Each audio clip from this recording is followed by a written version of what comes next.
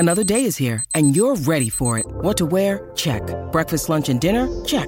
Planning for what's next and how to save for it? That's where Bank of America can help. For your financial to-dos, Bank of America has experts ready to help get you closer to your goals. Get started at one of our local financial centers or 24/7 in our mobile banking app. Find a location near you at bankofamerica.com/talktous. What would you like the power to do? Mobile banking requires downloading the app and is only available for select devices. Message and data rates may apply. Bank of America N.A., member FDIC. When you need mealtime inspiration, it's worth shopping Kroger, where you'll find over 30,000 mouth-watering choices that excite your inner foodie. And no matter what tasty choice you make, you'll enjoy our everyday low prices, plus extra ways to save, like digital coupons worth over $600 each week. You can also save up to $1 off per gallon at the pump with fuel points. More savings and more inspiring flavors make shopping Kroger worth it every time. Kroger, fresh for everyone. Fuel restrictions apply. In this town, there is no off-season. The news never stops, and neither do we. It's always game day in Cleveland with Andy Baskin and Daryl Leiter. It's always game day in Cleveland. The post-game report as the Browns defeat Washington in the second to last week of the season before they wrap things up in Pittsburgh. Brought to you locally by Smiley One Heating, Cooling, and Plumbing. Bryant and Smiley One, the right choice for your comfort. He's Daryl Ryder. I'm Andy Baskin. I got to tell you, it's about as fun as it's been. Well, I shouldn't say that. The second half was fun. It's about as clean of a game as the Browns have had since Cincinnati back on Halloween, the victory they had today. What were your thoughts, Daryl? A tale of two halves. The first half was just completely disaster and unwatchable. And then in the second half, they came out and Deshaun Watson kind of gave us a glimpse of the player that we've been waiting to see for 5 weeks, right? Took 18 quarters, but we finally got to see it. Got some nice assistance from Amari Cooper and Donovan Peoples-Jones.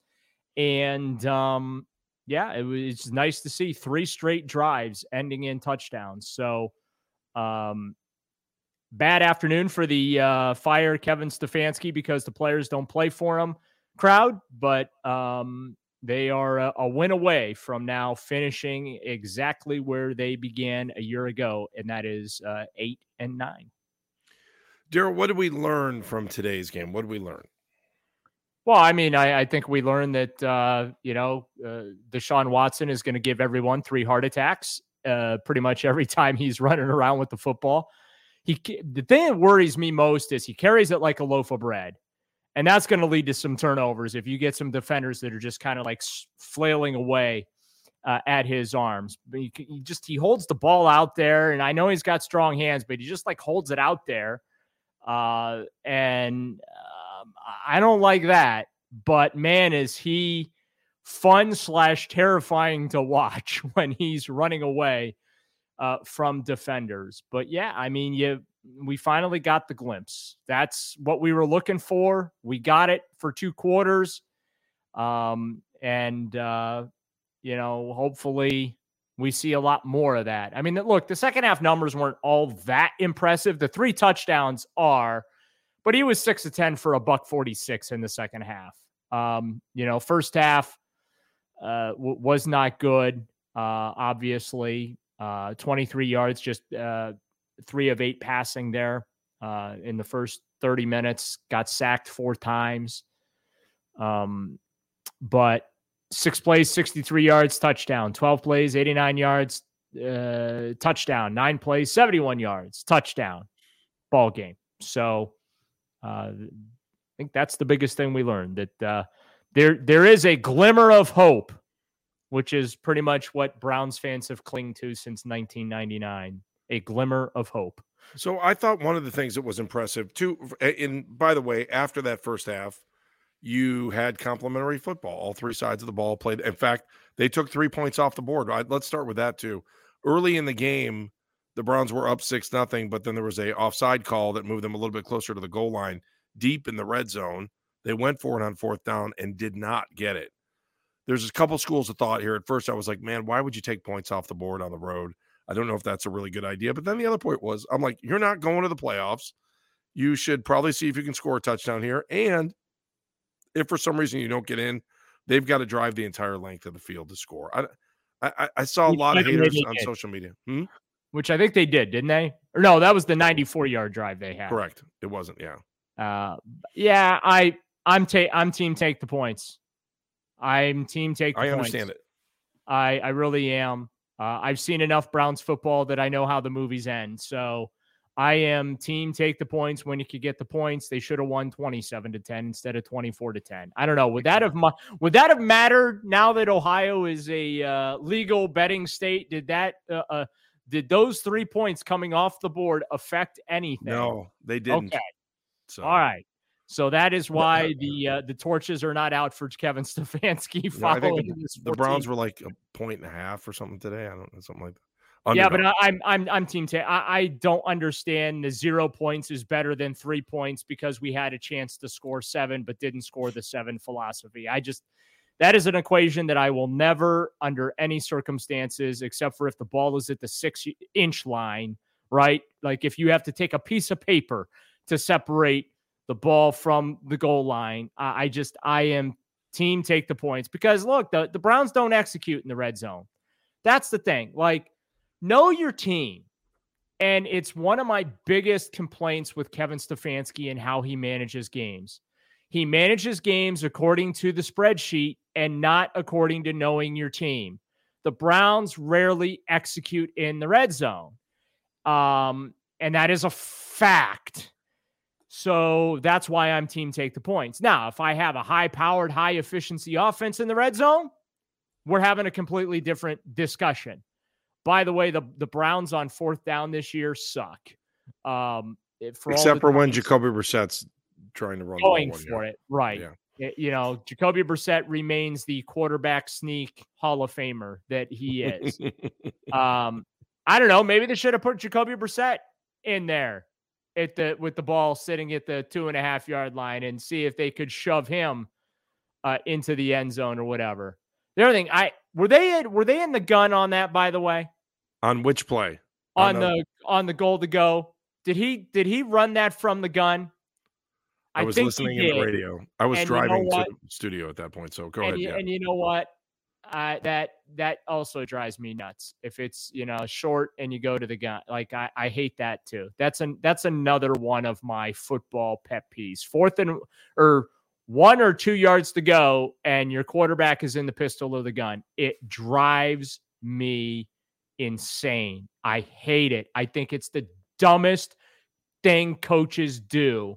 Well, there are many dumb things coaches do, but that might be like at the top of the dumb things that coaches do is when you don't have the quarterback under center in those real short yardage situations. Because now not only do you need the 2 yards, you need the 4 to 5 to 6 yards that the quarterback's back. So now you need 8 yards. You got to go forward 8 yards if it's a quarterback keeper to get where you needed to go. So I just really can't stand that, and it drives me just absolutely bananas. Do you want can we do the aggravation part of the show right now after winning today? Yeah, might as well. Let's get it out of the way. It's you go back and say to yourself, if you win last week, you're what? 8-8, okay. Right? Beat the Jets too. Yeah, same thing. Yeah, okay. But you would have wanted the Patriots win. The Patriots win, even though the Jets lost or either one of those. If you would have had the Patriots win, if you could have beat the Patriots and won, but the Patriots kicked their ass, so it's pointless. No, I agree. I but isn't it aggravating to think? But this is how close they are. That's the problem. They're close. I told you after the Jets game that I was going to bite them in the ass. So did you. So here we are. Like, I mean, it's unfortunate. We're recording this before the Sunday night game between the Ravens and the Steelers, but that I think not only will determine whether or not Pittsburgh stays alive, but it's also going to determine, I think, what time the Browns play. I think they play Saturday at 1 if the game means nothing. If the game means something, then I think they could play like Saturday at 4:15 or whatever. Or maybe they even play on Sunday. But if the Steelers get kicked out Sunday night, we're Sunday 1 then, right? Yeah, we're Sunday 1 if they get kicked out tonight. Yeah, if they get kicked out tonight, I think you bury the Browns Steelers game. There's no reason. Yeah. Nobody cares. Except for the new Ohio letters. Except for the participants. Yes, nobody cares. Fair enough. I appreciate that. So, okay. So again, next week's game against Pittsburgh can be flexed. Like everything can be flexed. Like there is no schedule for Week 18 right now, other than who you play. Correct. The entire kind of like, schedule I'll be honest coming with out you, late Daryl. tonight. Don't you like that? I think that's a great idea.